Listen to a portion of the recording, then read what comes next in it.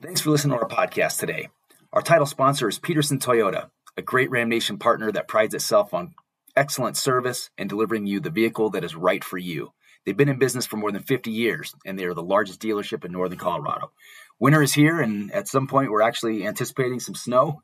And when that happens, you'll want a vehicle that can handle the conditions, like the all-wheel drive Camry, Highlander, RAV4, 4Runner, and the new Corolla crossover.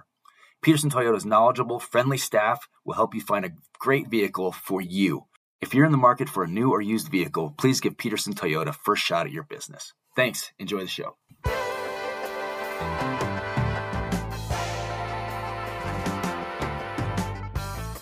Welcome to Ram Nation Radio. I'm Joel Cantalamessa. I'm joined by Steve Ivey, author of Cracker's College Hoops blog. We are hoping to have Mike Rowe join us. I think he's traveling right now and was going to try to hop on for a little bit. I hope everybody had a very Merry Christmas, Happy Holidays.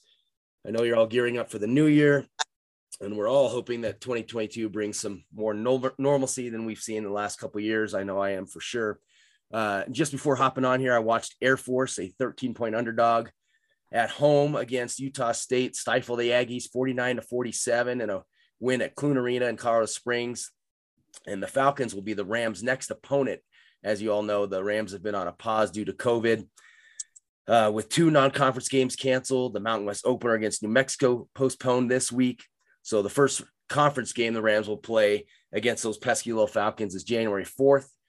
That'll be a 3.5 week break in between games. So it certainly makes you a little bit more on guard for that game, seeing what they just did to Utah State, completely shut them down offensively. The women last night pulled off a gutsy 81-77 win over Boise State, and they had their own 2-week COVID pause. They only had 8 players dressed last night. McKenna Hofschild was huge, 32 points. Atosu and Farkas added 19 and 16. That makes them 10-1, while the men are 10-0. Men are 20th in both the Associated Press and coaches polls. It's the first time in history that the Rams have been ranked for 3 straight weeks, moving up to 20th. So, but today we're going to talk Mountain West Conference hoops as a whole, and to help us do so, we're honored to bring in Geoff Grammar of the Albuquerque Journal, where he's been since 2012. Is that right, Geoff? Yep, that's he right. served as the beat writer for the New Mexico Lobos, and in our opinion, he's the premier journalist covering the Mountain West Conference basketball. So, Geoff, we really appreciate you joining us, spending some time with us. No, I'm glad to be here. Thanks for having me on, guys. First of all, I know that you actually went to that other school in New Mexico State down in Las Cruces. How has that worked out with Lobo fans being on this beat for so long? That is one of the kindest descriptions of that other school I've had in relation to talking about me being the Albuquerque Journal writer. But yeah, I am the New Mexico State graduate covering the Lobos, and in case I ever forget that, I'm reminded of it frequently from our readers. And it used to be a little more serious. I think genuine from some of the readers. If they thought my writing was slanted, I think they were a lot more genuine about it. Now it's kind of turned into a little bit more of a game. I think both fan bases love me and hate me both equally at this point. So it's kind of divided at this point, and it's kind of turned into a little bit of fun. So man without a home almost. Right. So, yeah. So, we were all excited to get conference play underway here. The game against New Mexico was last night, supposed to be last night, Wednesday. What are we at? This is Wednesday, right? So it's supposed to be Tuesday. This is December 28th. Have you heard anything as far as how the conference is going to go about trying to reschedule that, or what the most likely scenario would be for that? No, I haven't. And it's interesting because, first of all, they redid the cancellation policy, and they should have. They did the right thing, I think, by not making it a forfeit. I'm guessing most people kind of get the rundown. I won't go too in depth, but a couple months ago when they made a cancellation policy that called for forfeits for games when a team, because of their own COVID case count in their own program, if they couldn't play, they were going to forfeit. They did that when they were trying to emphasize the importance of getting vaccinated, because vaccinations just 2 months ago were believed to kind of be the way to not have pauses and not have cancellations in games. Obviously, some variants, most recently, a variant in particular, the vaccine doesn't prevent a team from getting that. So you can have A fully vaccinated team have 8 or 9 players, 3 or 4 staff members all get COVID at this point. And it's kind of overly punitive to make that team forfeit a game for something they actually did everything they were asked to do. So I get that why they changed it to reschedule it. The problem is going into this season, because I think there was maybe a little bit of over optimism that vaccines were around this year and we weren't going to have any pauses because of it. They didn't really build any flexibility into the schedule. And the Mountain West isn't alone. Conferences all over the country didn't really build in flexibility this year. So when it comes to rescheduling games, it's going to be really tough. That said, as I say, it's going to be really tough to reschedule these games and line up, open dates for teams. I don't think there's, we're nowhere near yet where the games pausing and the games being postponed are over. So I think there will be a lot of openings kind of organically pop up that weren't scheduled to open up. But if you just look at the schedule as written right now, it's going to be tough to reschedule some of these games. You wonder if we'll get into a scenario where they do another back-to-back night kind of thing, in Albuquerque or in Fort Collins, whatever that may be, right. Like they did last year. So we had talked to our athletic director, Joe Parker, last week. It was just basically hours before Joe had told us that there was a meeting scheduled with the conference, and they were going to discuss. It was one of the things that we're going to discuss is the forfeit policy and the COVID procedures and policies. Had you, prior to this announcement of the postponement, talk to AD Eddie Nunez or Coach Pitino about their feelings before and after the announcement?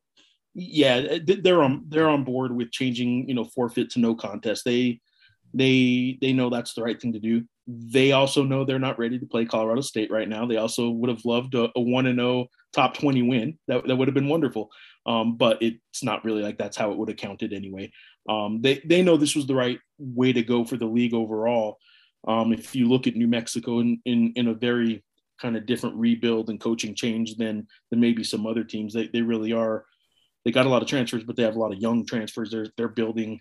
They're kind of hot and cold on any given night. So the start of their schedule with, they have Nevada, Colorado State twice in the first 7 or 8 games. They have San Diego State and Utah State.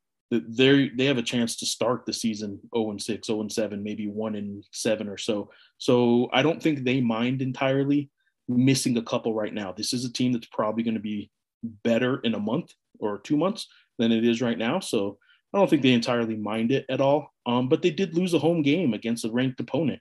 And after a year where no games were played in the state of New Mexico, they don't want to lose any gates. Even if the attendance hasn't been what it once was in the pit, they don't really want to lose any gates. So they're hopeful this game gets made up. They don't want it to be a no contest. If it was the road version of the Colorado State UNM game, they might not care. But because it's the home version, I think they do want to play this game again down the road. Interestingly enough, Geoff, if you go back to 2015, we were undefeated and ranked at CSU and came into New Mexico and got smoked. That was the end of the undefeated season. And I actually talked to one of the assistants about a week or two ago, or whenever the last game was. Maybe it was a month ago, who knows? And I said, the game that's going to be the toughest for you in the short term is going to be New Mexico. And he looked at me square in the eye, and you know what he said? We know. Well, he knew it was going to be a tough game. Well, and in recent history too, Musselman's undefeated team came in ranked number 6 that year. Nevada came in, and that was a pretty bad, actually. I think it's 2000. I want to say that was the 2019 season. First week of January, an undefeated Nevada team came into the pit, and the Lobos weren't very good that year. Ended up being a 7 seed in the tournament and knocked off Nevada. So the pit can do some crazy things, even if it's not quite what it once was. It still rises to the occasion once or twice a year. So, hey, just maybe on a little more personal level. Last year, the restrictions in New Mexico due to COVID were probably more stringent than anywhere in the country last year. And I was just curious, are things close to normal for you as a beat writer with the challenges that COVID presented last season? Is it going reasonably well for you this year? Yeah, it's a lot closer to normal than what it was last year. And I certainly am grateful for that and appreciative of that. Not quite entirely back. I'm supposed to fly to Reno on Friday. The Lobos play Nevada on Saturday, and I'm flying out there Friday. And, I'm not overly, I guess, optimistic or happy necessarily. For the first time, I'm kind of thinking like, man, I'm about to hop in a plane in about a 2-week period where it seems like everybody in the country's getting hit with COVID right now. So, and I'm vaxxed and boosted and all that kind of stuff. In fact, when we get off here, I'm going to finish logging into the Nevada. There's an app that they have because they have a vaccine requirement there, an app. So I'm going to log in all my info there.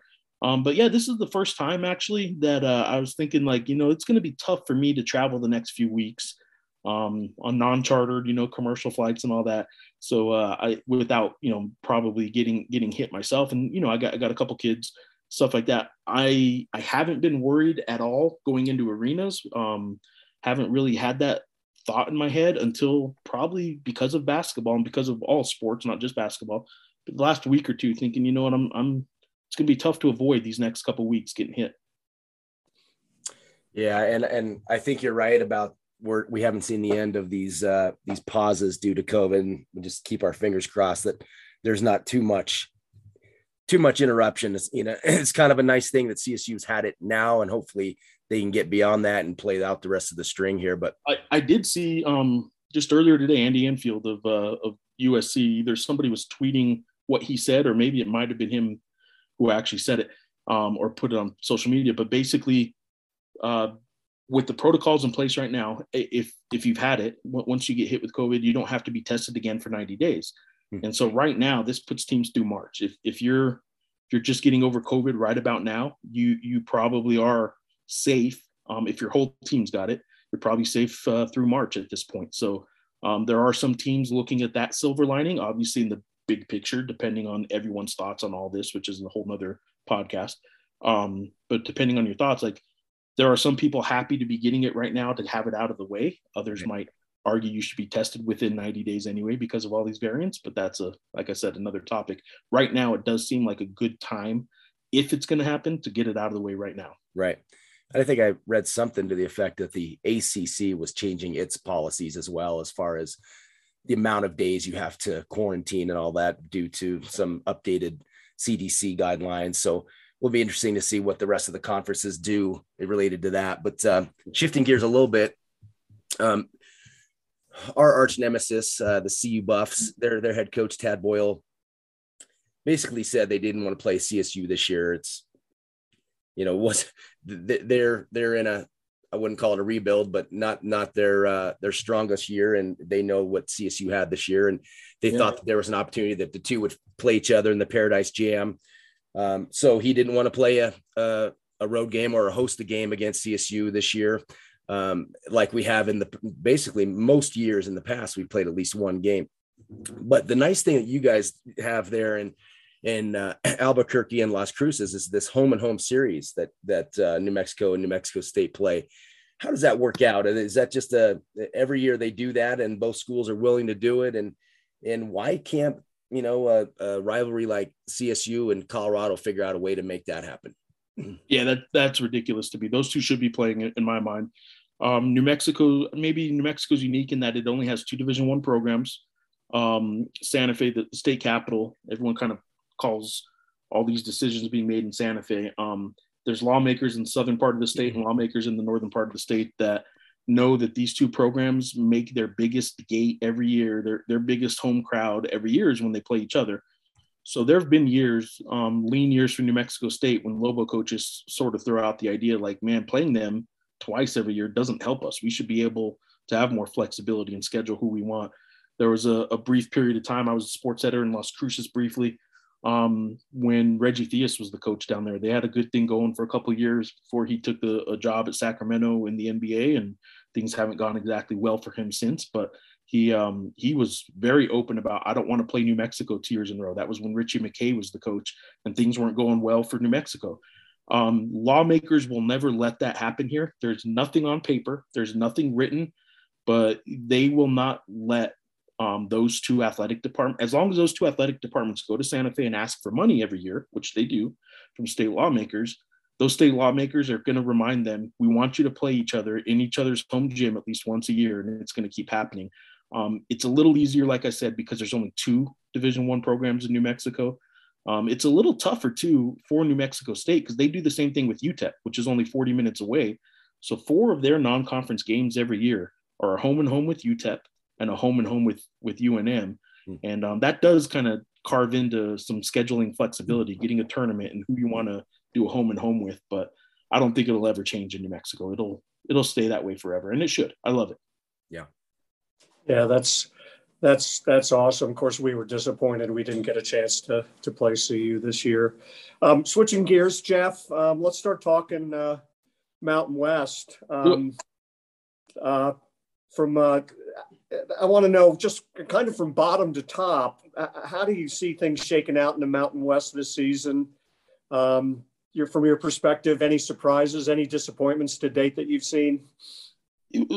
From bottom to top, I'll go with San Jose State and Air Force. And overall, I guess maybe independent of their last 3 games before today, Air Force lost pretty bad for 3 games in a row. Really surprised with both Air Force and San Jose State. And I thought both would be solid, but they weren't just solid. They both have winning records, which you just don't see. So I still think those are the bottom 2 teams in this league. I don't expect any huge surprises. Again, as we record this, we're 2 hours or so removed from them just really controlling a game against Utah State and beating Utah State. That was pretty good. So Air Force, that is, I'm talking about. But anyway, I think San Jose State and Air Force have been very impressive and have helped the league tremendously with what they've done in non-conference, but don't think either one of them will be out of the 10 or 11 spot.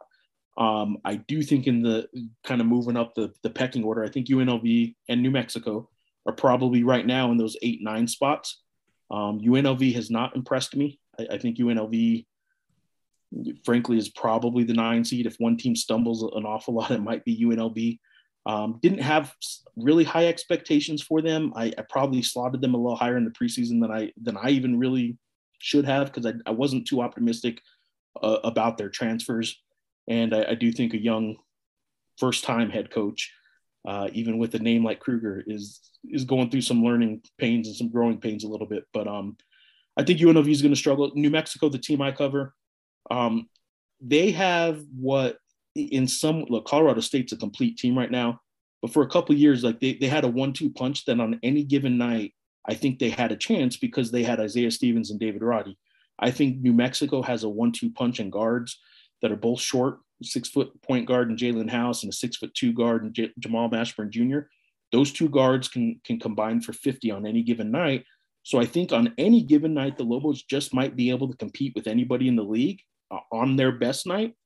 But I also think they're going to shoot themselves out of some games because of those 2 guys. So I don't think New Mexico is going to be, their bottom is probably 8 or so. I think they might be able to move up to 5 or so. I don't think they're probably going to get into that first day bye in the conference tournament.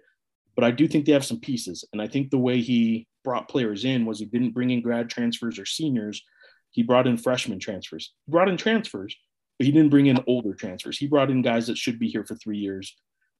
At least. And I think that's kind of building towards the next year. He still needs some size. The Lobos need some size for sure, but I think it's a good kind of foundation for the future, but probably not this year. And then right in the middle of the pack, I kind of have 4 teams clustered together right now in Utah State, Boise State, Fresno State, and Nevada that I don't know what order to put those 4 in. Before today, I might have had Utah State maybe even a notch higher with the kind of second tier, which I'll get to in a second. But right now, I think those 4 teams certainly have question marks, all of them, and certainly have the potential, though, to be really good. I was really high on Fresno State going into last night at Boise State. I thought they'd finally kind of turned the corner, and I thought Orlando Robinson was looking great and had so many guards around him that could light it up on a given night. And then last night, they scored 55 against a Boise State team that hadn't overly impressed me. And then there's Boise State, who I just said hadn't impressed me, and they've won 7 in a row. So the league in the middle is really hard to predict. But above them, I'll go with San Diego State and Wyoming on the same tier. San Diego State hasn't been overly impressive. I'm probably giving them a little bit of historic benefit of the doubt by keeping them in a second tier right now. They haven't done anything that's spectacular, but I think they'll be in the 2-3 spot. with, as I'm sure some people that are frequent listeners to this podcast probably have strong feelings about. But Wyoming, I think, has proven to me that they can be a 2 or 3 seed kind of team in this league. They still have some doubts. Their schedule, it's impressive. It's hard to win as many games as they have, and they have gone on the road to win some of those games. But I still don't know what they're going to do against top line teams. But for now, I have San Diego State and Wyoming at my 2-3 spot, kind of in a tier of their own. And then Colorado State, I don't think it's a unquestionable team. I think there still might be some question marks if you want to get a little nitpicky, but it's a pretty complete Colorado State team that Nico has right now, and best talent and best record, obviously, and everything kind of going in the right direction for him. But, certainly not so good that they can just kind of overlook any opponent really in the top, I'd say 7 or 8 maybe of this league, and expect to win on their worst night. I think Colorado State still has to probably produce at least a good solid night every night in the Mountain West to make sure they don't get upset. You just kind of walk through each member as you have them now. But when I look back at your ballot preseason, you had CSU 1, San Diego State 2, Nevada 3, Boise 4, Utah State 5, UNLV 6, Fresno 7, New Mexico 8, YO 9, San Jose State 10, Air Force 11. Some of the outliers in there that you look at are that Nevada, which kind of has been pretty surprising that their non-conference performance has not been great. What do you think has happened there? And then conversely, what obviously Utah State stumbled in their opening conference game today, but they've been pretty solid in the non-conference. So is Wyoming and Fresno State. What do you think has accounted for them kind of being opposite of where you had them in your preseason rankings? Yeah. So I'll start with Nevada. I do think that, one of their most talented transfers that they got this year, and everyone was really high in Reno on him, was forward AJ Brahma, who's been dismissed from the team. After that happened, they seemed to kind of get going a little bit. So who knows, it might be one of the addition by subtraction kind of moves that sometimes really help teams. I will say this, Steve Alford kind of prides himself on being a defensive coach, and Craig Neal, his associate head coach, long time at UNM and now at Nevada, is the offensive kind of coordinator of the team. Their offense is fine. I think Nevada's offense is just fine. The defense is not very good at times.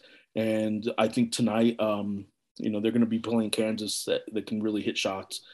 Could get ugly, but look, they're trying to kind of right the ship a little bit. And if they are going to right the ship, and if they are going to make a run in the Mountain West again, I think their defense really has to get cleaned up an awful lot. So that's why I think Nevada is surprisingly not in contention right now in my mind. I really thought that it would be a 3-team race, and Nevada's just not in that even second tier in my mind because of their defense. As far as Utah State goes, I was really, I guess, even where I had them in the preseason, I can't remember, maybe 5 or 6 or so, but even Utah State, they've surprised me because I thought they'd take a much bigger drop off. They've lost an NBA player for 2 years in a row.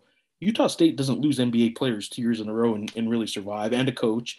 And Justin Bean this year has really surprised me. I thought he was, for NBA fans, maybe the Scottie Pippen kind of player who was just a tremendous second guy on the team. He picked up so many loose balls. He went and crashed the boards. He scored his points when you didn't design a play for him.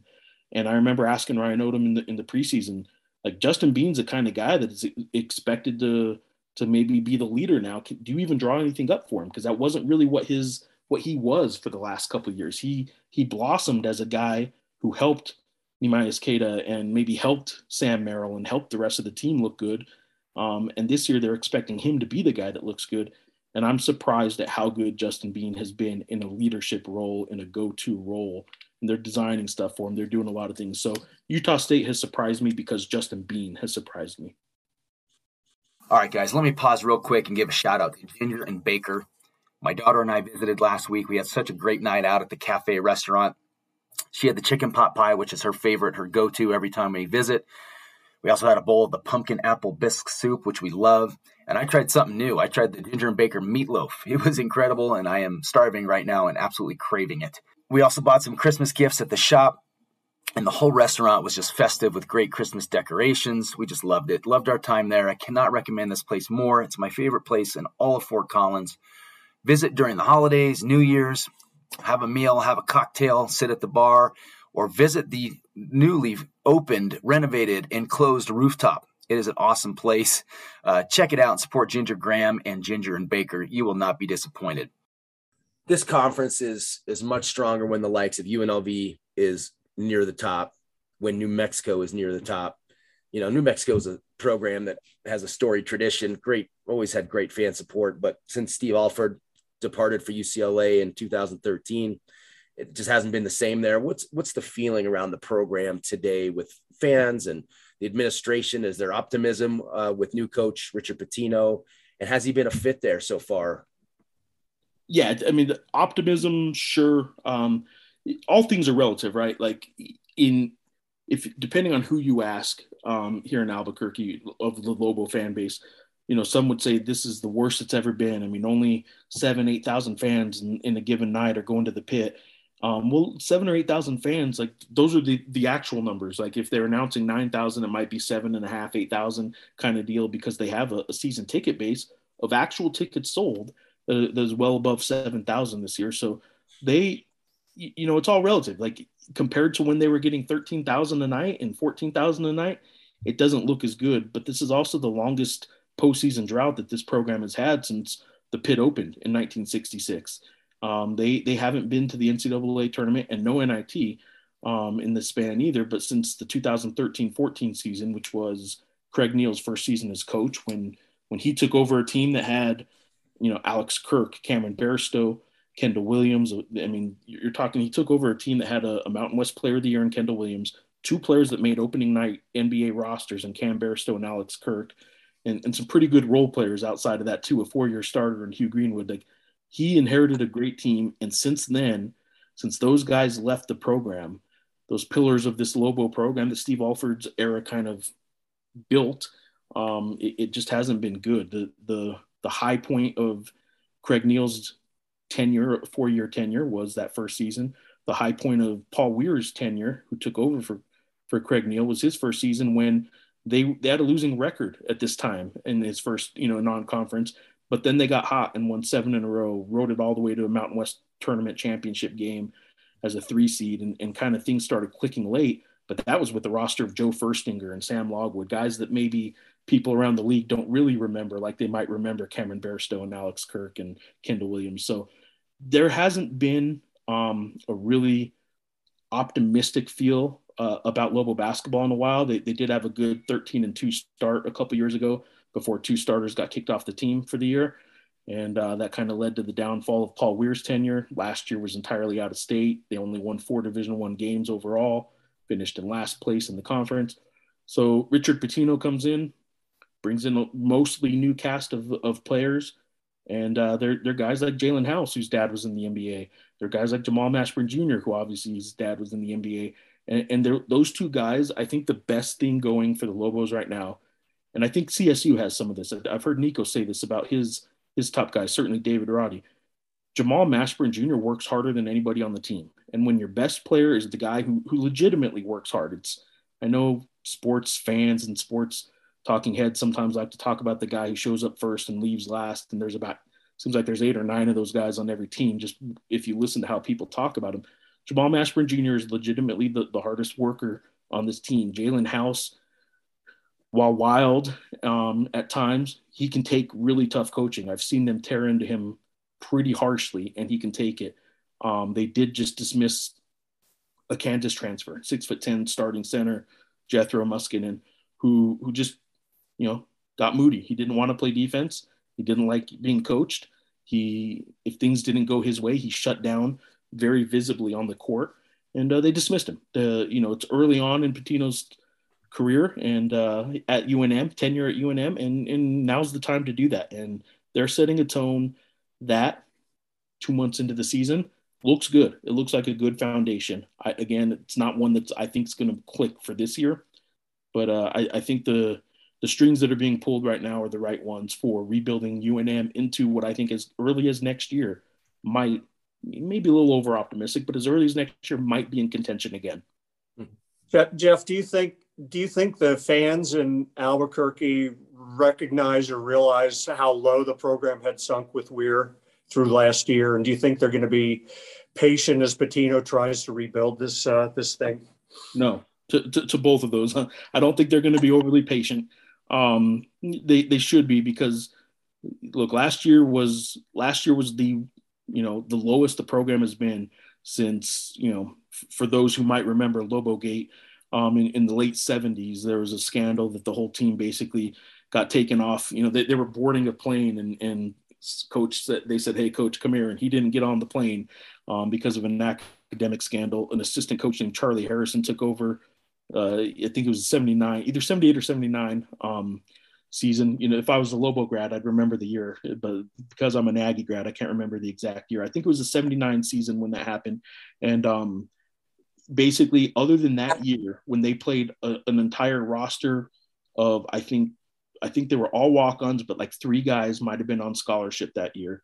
And other than that year, the Paul Weir final season last year, which was played entirely out of state, was the worst this program has been in over half a century. And I don't think people, even last year, people around Albuquerque got so either sick of hearing about COVID and sick of hearing about how hard it is to play in a hotel out of state all the time and all that they just didn't want to hear it anymore.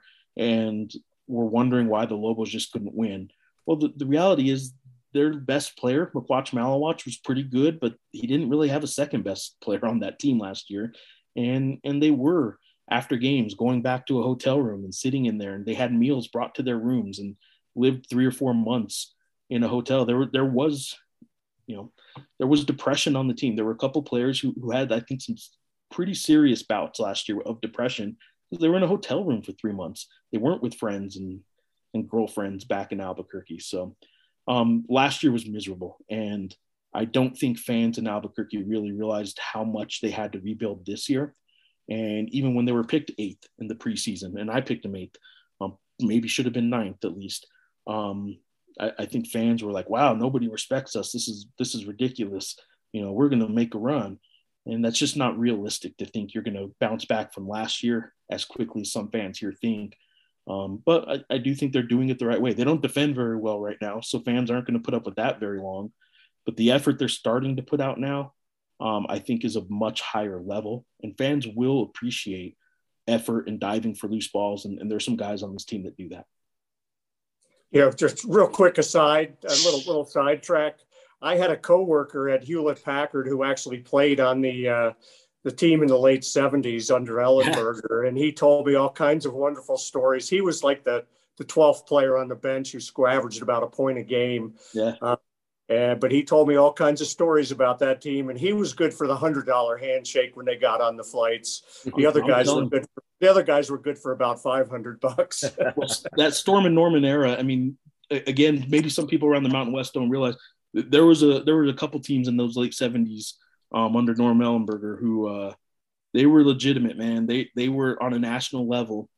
If this program had ever made a run to a Final Four or something like that, it was those teams that really, really probably should have figured out how to get through that opening round of the NCAA tournament, which is, again, remarkable. That the Pitt and Lobo program, UNM basketball, is pretty well known for having some good teams through the years and have never been to the Sweet 16. And people, I think, are surprised by that sometimes. They've never made it past the first weekend of the NCAA tournament.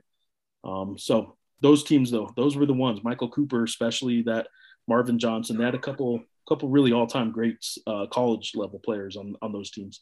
I saw the 77-78 team. I was in graduate school at the University of Arizona at the time, and I got to see that team. They were ranked as high as 5th, I think, in the country that year. They're a fantastic team. Yeah. Well, let's say Mike joined us here, Geoff. So let's let him hop in here and ask you a couple things. Hey, Mike. Geoff, Mike Rowe. Hey, thanks for joining us. We really appreciate it. Yeah, absolutely. So, Mike. Yeah. So coming into this season, the Mountain West had 4 new coaches, as you've been talking about.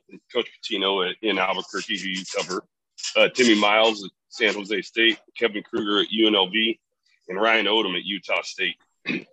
So now that non-conference play has been wrapped up, how do you think each fared as we head into the Mountain West schedule?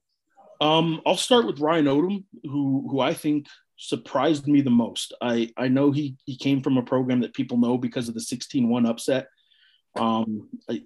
That said, I wasn't expecting Utah State to be as good as they were coming in with the coaching change and a little bit of a philosophy change, obviously, and they lost a great defensive center and stuff like that. So Ryan Odom has really surprised me. I do think he went into Air Force today, and I put it on Twitter earlier.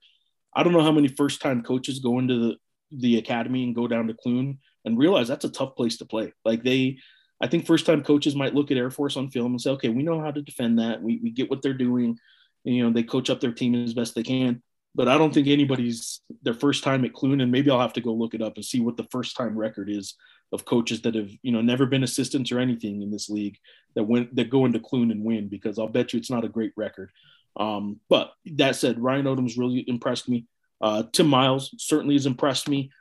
I will say this, Tim Miles is being graded on the curve that's sort of it's worth noting that the bar is so low for San Jose State basketball that some of the teams they beat were solid wins. Maybe same with Air Force too this year. Their non-conference record being a winning record is nice to see, and it does help the league. But I don't know that San Jose State is anything necessarily to worry about. And of course, I'm sure he would love hearing me say that. But they did what they're supposed to, right? They played some bad teams and beat them. And so Tim Miles changing that program, I think their ceiling is probably middle of the pack. I don't know that San Jose State, I'll believe it when I see it, if San Jose State is ever better than a middle of the pack team. But man, he certainly looks like he's getting them there, right? And so Tim Miles, I think, has done better than just kind of hold serve. I think Ryan Odom certainly has. Kevin Kruger is a guy who I already kind of mentioned. I had low expectations and kind of even regret putting him where I did in the preseason poll, because I think it was asking an awful lot of him to come in and change UNLV that quickly just because his last name was Kruger. And I think some UNLV fans, which is not uncommon for UNLV fans, had really unrealistic expectations when they saw so many Big 12 transfers come in. If you look at the playing time of all those Big 12 transfers that came in, they weren't big-time contributors. So UNLV, Kruger, kind of a to be determined at this point, because I do think he's building for the future, even though he didn't necessarily do that in the way that he recruited and built that roster. And Pitino, who I'm closest with because I covered the team, the record certainly isn't outstanding. They've had some bad losses, although the Towson loss, which looked really bad because the name is Towson. Well, if you look where Towson is in the net right now and stuff like that, Towson's a better team than people think, but they still embarrassingly bad loss and stuff like that. UNM has not been overly impressive, but I can see how they're sort of building this towards next year. I've been impressed overall with Pitino, and I've told former Lobo coaches who kind of check in to sort of see how that new coach is doing. I tell them I think he's going to get this thing back pretty quick. I think as soon as next year they can be a real player in the league again.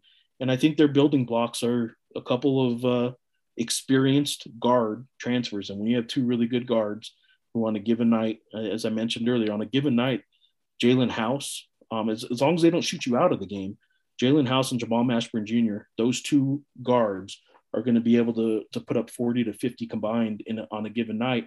They're going to be in a lot of games in the Mountain West just because of those two guards. And if they get a third on a given night, they're going to beat some teams that they shouldn't beat, not on paper anyway. So looking at the 11 teams in the Mountain West, who are each program's best and most underrated players? Ooh, that's a good question. So let's start with, at New Mexico, I mentioned their two best players. Jamal Mashburn Jr. is the best player. It's not Jalen House. Jalen House is certainly kind of as he goes, the team seems to go because he can shoot them out of it. He's had a 7 turnover game that they lost. He can be really bad, and it's hard to overcome when he's bad. But that said, Jamal Mashburn Jr. is their best player. I think KJ Jenkins off the bench is who fans should know about at New Mexico. I guess I could start at the bottom. Air Force, I can tell you, I was surprised to see their freshman tonight not do a whole lot because he'd won 3 Freshman of the Year or Freshman of the Week awards earlier. It's Ethan Taylor. Obviously, AJ Walker, I think, is still their guy. That as he goes, they go. But they had a couple starters out today too. But Ethan Taylor is a guy that I've been impressed with on paper. I can't say I've seen him play a whole lot. When I watched him today, he didn't do a whole lot. But I think they're surprised to me is a freshman in Ethan Taylor. Freshmen at the academy don't usually do that much, but he has. Amari Moore at San Jose State is a guy that I think is really good and could probably start on a good number of Mountain West teams for San Jose State. So he's been impressive as well. But some of the more kind of, I guess, prominent teams, if you will, at UNLV, I don't know. I've been so unimpressed overall with UNLV that it certainly seems like their best players are supposed to be Donovan Williams, right? A transfer from the Big 12 and stuff like that. But I'm sorry. Bryce Hamilton is clearly their best player. Some of their new players that were supposed to be bigger roles, I think, is like a Donovan Williams and Royce Ham. And I've watched them a couple of times and they're good, but not great. And I think that's why I think they're probably an 8th or 9th place team in this league right now. Bryce Hamilton's still very good. On a given night, Bryce Hamilton could be a first teamer in this league if he's okay with just not shooting every time. Sometimes he has to be more of a distributor than I think he wants. But at the top of the league, obviously Colorado State, I don't need to tell you guys about their roster. David Roddy is everything that, every optimistic, here's the ceiling of David Roddy kind of prediction you could have made at the preseason. He seems to be that right now. I think people, and I remember telling Rob Doster this, or I think it was Rob Doster. I told a couple people this on Twitter early in the season. Like, I think people forget about Isaiah Stevens because David Roddy came on so strong last year. And all Isaiah Stevens does is kind of run the team like a classic point guard who can also do the non-classic point guard stuff if you need him to, like score 20 in a night if you need him to. But his assist to turnover ratio is fantastic. I think they're both legitimate first teamers in this league. It's hard to beat a team when they have 2 first team players, and CSU clearly does at this point. San Diego State, Matt Bradley's been a little bit disappointing to me. He averaged almost 20, or he did average 20 at Cal last year in the Pac-12. San Diego State never really seems to have a player that can go off offensively, and I thought maybe he would. He really hasn't done offensively what I thought he might. So San Diego State's still in that second tier to me, and I think he'll probably be fine offensively overall, but maybe a little disappointing. Let's see, my next team on the list, Wyoming. Okay, so Wyoming's a team that I can tell you, Graham Ike is a guy. So Dave Pilipovich, former Air Force coach, was an assistant with the Lobos last year. I remember talking to him over the summer, and he went to a Wyoming workout over the summer. And I talked to him shortly after because he was helping out, if I remember correctly. He's helping out with this summer league team that had Anthony Mathis, a former Lobo. So I was talking to Dave Pilipovich about that, and he told me about this Wyoming practice he went to, and he said, "Man, Graham Ike, watch out for him. He's not just going to be good. He's really, really good." So that was over the summer.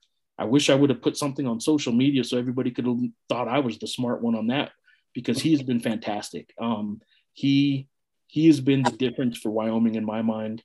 Still a little apprehensive to say they're going to make a run for a title in this league, but if they do, it's Graham Ike is the newcomer, and Hunter Maldonado is a college player that I think any team would want. I'm a big Hunter Maldonado fan, and he's still as good as he was last year and the year before. So I think that's why Wyoming right now is my number 3 team. I mentioned Justin Bean earlier. Justin Bean, who I expected to be their best player, has still been the surprise of Utah State to me, because he's been even better as a lead, as the alpha dog, I guess, on that team. So who am I forgetting? I don't have a list here in front of me. I'm probably forgetting a couple teams I know. But Grant Sherfield's quietly averaging 20 over his last 5 games, I think, for Nevada. Kind of out of nowhere, preseason player of the year. Kind of forgot about him for a month, maybe because they had a 2-week pause and they were losing some games early. You kind of forget that Grant Sherfield's pretty darn good too. So I am excited to see him on a big stage tonight against Kansas. I was excited to see David Roddy on a big stage against Alabama and Isaiah Stevens, and didn't get to see that. So, I don't think there's any huge surprises player-wise in this league right now. I think all the preseason top players are probably still right up there, other than Graham Ike maybe is a first-teamer, at least potential first-teamer that maybe wasn't in the conversation at the preseason. So, hey, Geoff, in terms of end of season, as you look at the conference, how many NCAA bids do you think the Mountain West will get this year? Do you think we'll get more than one? Man, so you look at the league overall, right? If you base like that prediction on how well the league is doing, you would say, of course, this is the best the league has done in a while. But then you start looking at individual resumes, and there's holes, man. Like you look at Utah State, who has a high net, and all the computer rankings have them fairly high. Same with Boise State, kind of on the cusp. They have big holes. They have home losses. They have UC Davis losses. They have an Air Force loss. Today isn't going to help Utah State. So I'm a little nervous for this league getting that second, or what I thought might have even been a third team if you just look at the overall league's strength this year. But then you have to remember the overall league strength this year is a lot to do with Air Force not being awful, San Jose State not being awful. New Mexico was historically bad last year, and they're not awful anymore.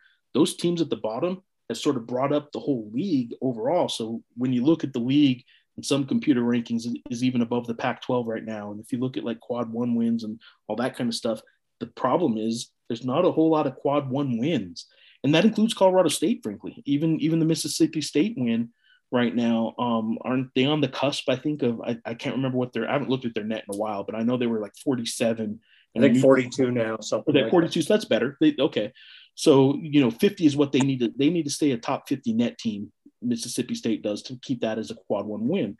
So I think the league looks like a league that should get 3 teams in, right? And I just don't know who the second team is right now. I mean, Colorado State, I think I'd be surprised if Colorado State isn't an at-large. And we're talking at-large here. Anybody can win the tournament. I get all that.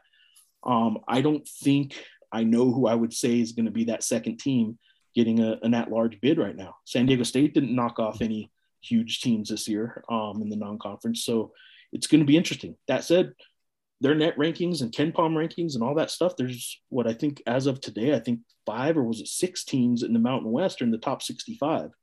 And in a 68 team tournament, that's the range you want to be in right now as you start conference play. If you're in the 60s, you can move yourself up to 40s and 50s and be an at-large kind of caliber team. But man, I couldn't tell you who the second team in this league that's going to get into the tournament is right now. Yeah. Well, it was unfortunate CSU lost the Tulsa game and then the Alabama game to really bolster their non-conference schedule. They're ending up 10-0 with their out-of-conference marquee wins as St. Mary's, Creighton, and Mississippi State. Do you think that still holds up, not having without the Alabama game at minimum on their schedule? Yeah, it does. I think Colorado State's okay. It's not great. I mean, look, none of those teams are ranked, right? I mean, their ranking isn't actually one of the factors that the committee looks at, but like they beat a lot of good teams. And I think they beat a lot, or at least 3 that are probably NCAA tournament teams. It's hard to argue with that. But I think what they did is beat a lot of teams that are going to end up and depending, pick your computer model and your net ranking or your KenPom, Sager, and whatever. They picked a lot of teams that are going to finish in like about a 35 to 55 range, which is a good solid win, but it's not a great win. It's not like they knocked off an ACC contender or something like that. They beat good solid teams, and they're supposed to. They didn't lose anything, so it's kind of being a little nitpicky to bash their resume much, but it is what it is. They didn't get that marquee Alabama game an opportunity, and just so I don't even know if irony is so ironic to me that like Alabama's drop in the poll last week was because Davidson stepped in, and it was Colorado State's opportunity to do that, right? It was Colorado State who should have moved up in the polls with an opportunity to knock off Alabama. Well, their fill-in team knocks off Alabama, and Alabama gave up. I think I had a note in a story I did here in Albuquerque the other day. Alabama lost 450 points, I think it was, in the AP poll last week, dropping from 10th to 19th. And of those 450 points, well, that's probably where an idle Colorado State was able to gain 30-some points to bump up from 21 to 20. So even though they didn't play Alabama, their fill-in team knocking off Alabama certainly helped make some points available for Colorado to move up even without playing a game. Yeah, that's a good point.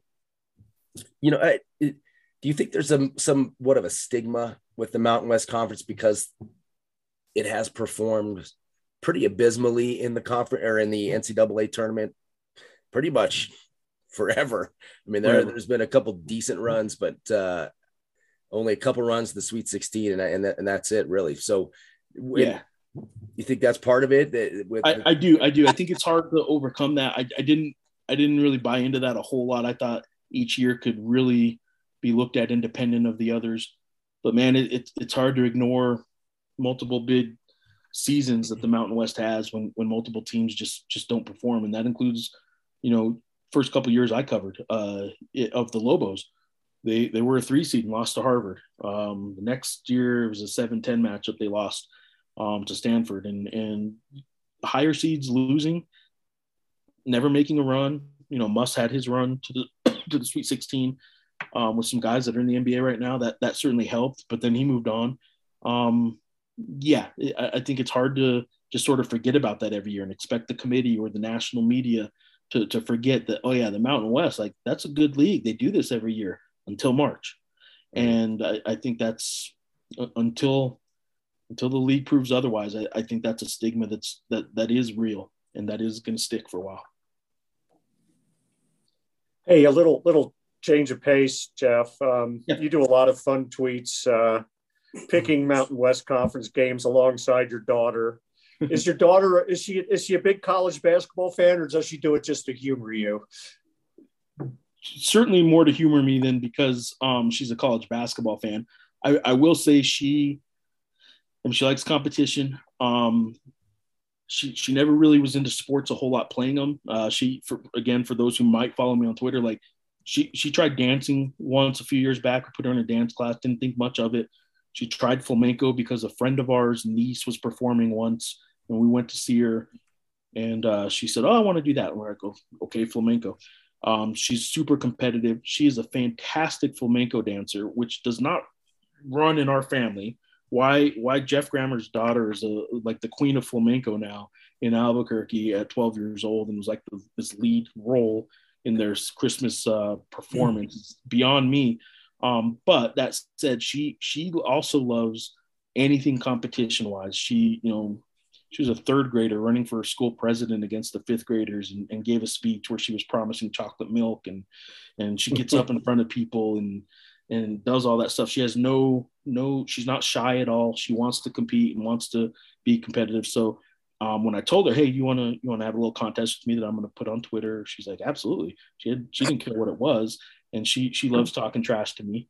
And believe me, she wants to know the score every day when, how'd I do? And I tell her. I'll do another quick aside, which is probably just, more humor me than anything on this, but I was gone I think I was on a road trip. My wife was with a coworker and my daughter at a local pizza place here one night, and the lady walks up. This is a couple years ago now. A woman walks from working there, walks up and says, "Excuse me, are you guys Geoff Grammar's family?" My wife and her coworker especially were like, "Yeah, well, why?" She's like, "Oh, okay. Well, I recognize Jaden from the pics on Twitter."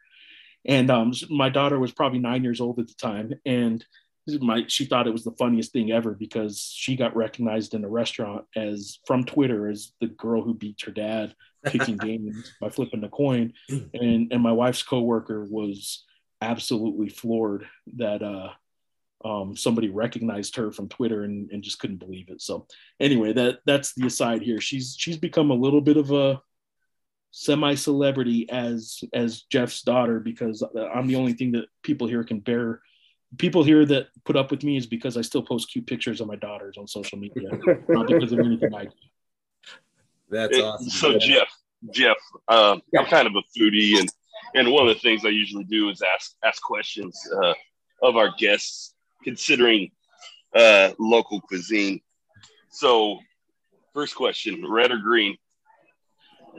Look, I'm not going to say Christmas. I know a lot of people like saying Christmas to mix them. I'm not a guy who wants to mix them. I like green chili on my like burritos, if it's like a beef burrito or something like that, if it's a chicken enchilada, but I love red on huevos rancheros. I'm a red more than green. I'm a red guy. But it depends, man. Like, I don't think it's an easy answer. I think it depends on what you're eating.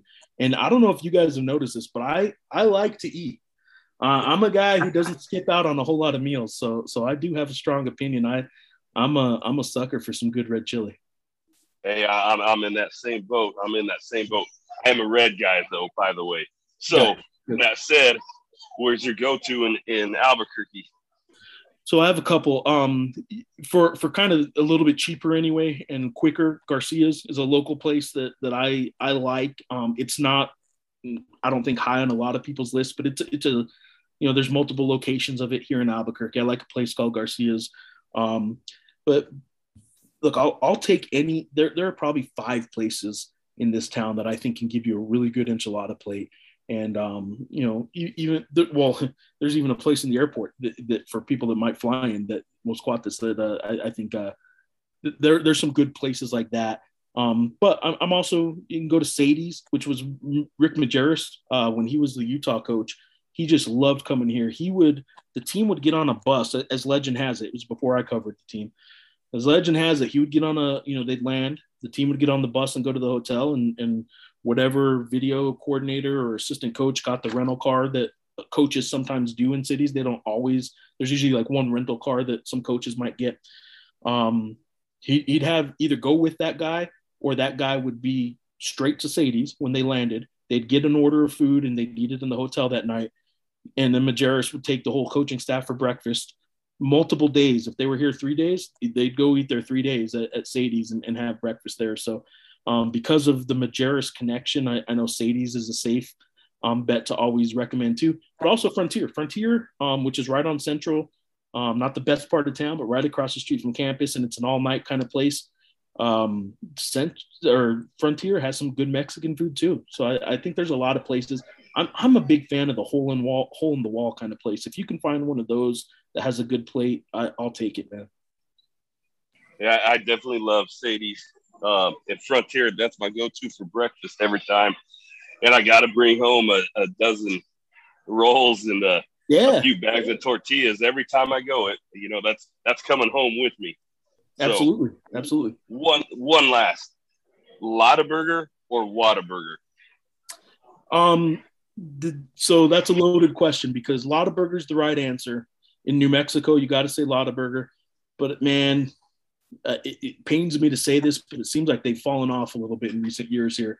And it's hard to beat a good Whataburger now. I'll stick with Lotta Burger. I was born in New Mexico, and the New Mexico answer is Lotta Burger. I'll stick with that for now, but I'm willing to admit that it seems to have fallen off a little bit recently. Love it. Thanks a lot. Absolutely.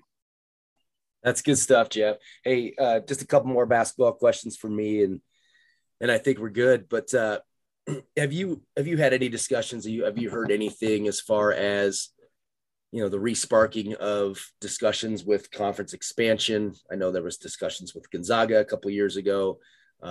Anybody else on the radar that you've heard of? No is the quick answer. I haven't heard a whole lot of that. But that said, Gonzaga is sort of, I think there's a file somewhere on someone's desk, and whatever it takes to kind of spark those conversations up again, the Gonzaga file's ready to go the second there's an opening again. I think they would really love to make that run at them again.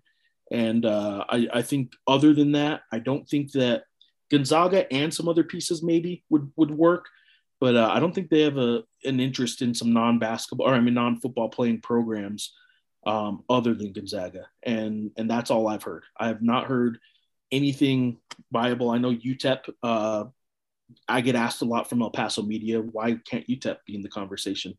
I just don't think there's any interest in that market at this point.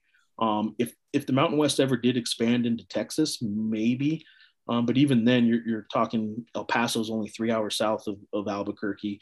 And I think they'd rather go for the San Antonios of the, UT San Antonio or something like that. But no, I can't say I've heard a whole lot more on conference realignment or going after somebody anyway. And last thing for me is you've probably visited most of the Mountain West cities. Which are your favorite cities and venues? So that 2012-13 season, which was Steve Alford's last year, I was so impressed with so many venues because they were all selling out. Moby was a sellout for that game. That was Colton Iverson year, and that was, Kendall Williams had his year and his big game there. And so Moby was great to me when packed. Obviously Viejas, I know what people think of the show. I love the show. I'm as a non-fan, I can get away with loving the show and every little jab and needle and poke that they do to everybody else. I love it. Lawler, when full, is good. When not full, I don't like Lawler and Logan all that much. And unfortunately, it's been more that lately. Even with some good teams, I was surprised that it wasn't that good. But, Boise doesn't do a whole lot for me. The Extra Mile Arena, which was once Taco Bell Arena, doesn't do a whole lot. I do like AA. I like Laramie. I love the Laramie trip every year. I know people think I'm crazy for it, but it's been a while since I've seen that arena really impress me. So, the places I like is Moby on a good night's right up there. I do think I cover the team that has the best home arena overall. They don't have a good student section at the Pit, but I do think the Pit at its best is still the best arena in this league. And even the fans here don't believe me when I say that sometimes, because I think they think it's really fallen off. And frankly, it has, and I still think it might be the best. So I do like the arena I cover on a nightly basis in the Pit the most. I think Moby is up there. I like Clune, but not because it's a great arena necessarily. And I'm trying to think what else. Oh, Fresno. So I think the Save Mart Center, I think Fresno's a great arena, but they don't get fans. I mean, I just think it's a nice looking, seats are all nice, great arena, but there's nothing quite like Viejas and the Pit overall venue wise, but no joke, right up there is when it's good. I really like the way Moby feels when it's lively. And I would hope this year that's the case. Yeah. Are you going to be able to, I assume you're coming to Fort Collins for to cover the UNM game. Yeah, that's the plan. That is the plan. Let's knock on wood on it happening. Good deal. We'll have to make sure we grab you and say hello. Yeah. Well, the other thing, though, is I want to make sure. So we've already touched on the food thing. I've got a great little local restaurant I'd love to take you to. It's just down the road from me, named La Luz. Great little, not quite a hole in the wall, but it's close. Good. And I think you'd enjoy it. So I'd love to have you and maybe invite a couple of the other guys, maybe Kevin Lytle and maybe Justin Michael, something like that. Maybe get together and have a lunch the day of the game or something like that. Yeah, I'm game. Awesome. All right, Geoff, thank you so much. I really appreciate all your time. That was really fascinating and a great conversation. Yeah, you guys now know I can ramble about just about anything, and don't know what the heck I just said, but it lasted almost an hour, so I must have said something. Yep, you did. It was great insight. Really, really appreciate it. So I want to thank our guest, Geoff Grammar of the Albuquerque Journal. You Mountain West fans should be following him on Twitter at Geoff Grammar. That's GeoffGrammer. And you can read his stuff at abqjournal.com. All right, before we close, let me encourage you to visit Mighty River Brewing Company. They're great supporters of ramnation.com. They've offered tons of free beer and growlers and beer flights for our contest winner, so I know people have been enjoying that. They have $5 pints on Mondays and Tuesdays, brewery bingo on Wednesdays, and this Thursday they're releasing their new beer, the Hawaiian Haze Pineapple Mango Hazy IPA. Owner Dan Miller is just saying F it, I guess, with this winter vibe, but as he's going, summer feel on this Hawaiian beer. But you check that out, and you can also check out their other new release from the Barrel Aged series called In the Deep. It's an English old ale. It's aged in Old Elk bourbon barrels. Released it last week. It's available on draft in the tap room or in 4-pack cans to go. Try those or any of their other 14 beers on tap. Dan Miller is a great Ram fan, longtime Ram Nationer. Stop in and say hello to him. Thank him for all he does. Show Ram Nation on your phone and get $1 off your beers. That's Mighty River Brewing Company. Really good stuff. Hope you all enjoyed it. Want to thank you all for listening. Thank you, Steve Ivy. Thank you, Mike Rowe. Want to wish everybody a happy new year, and go Rams. Go Rams. But didn't dig out. Finally got a call from a girl I wanted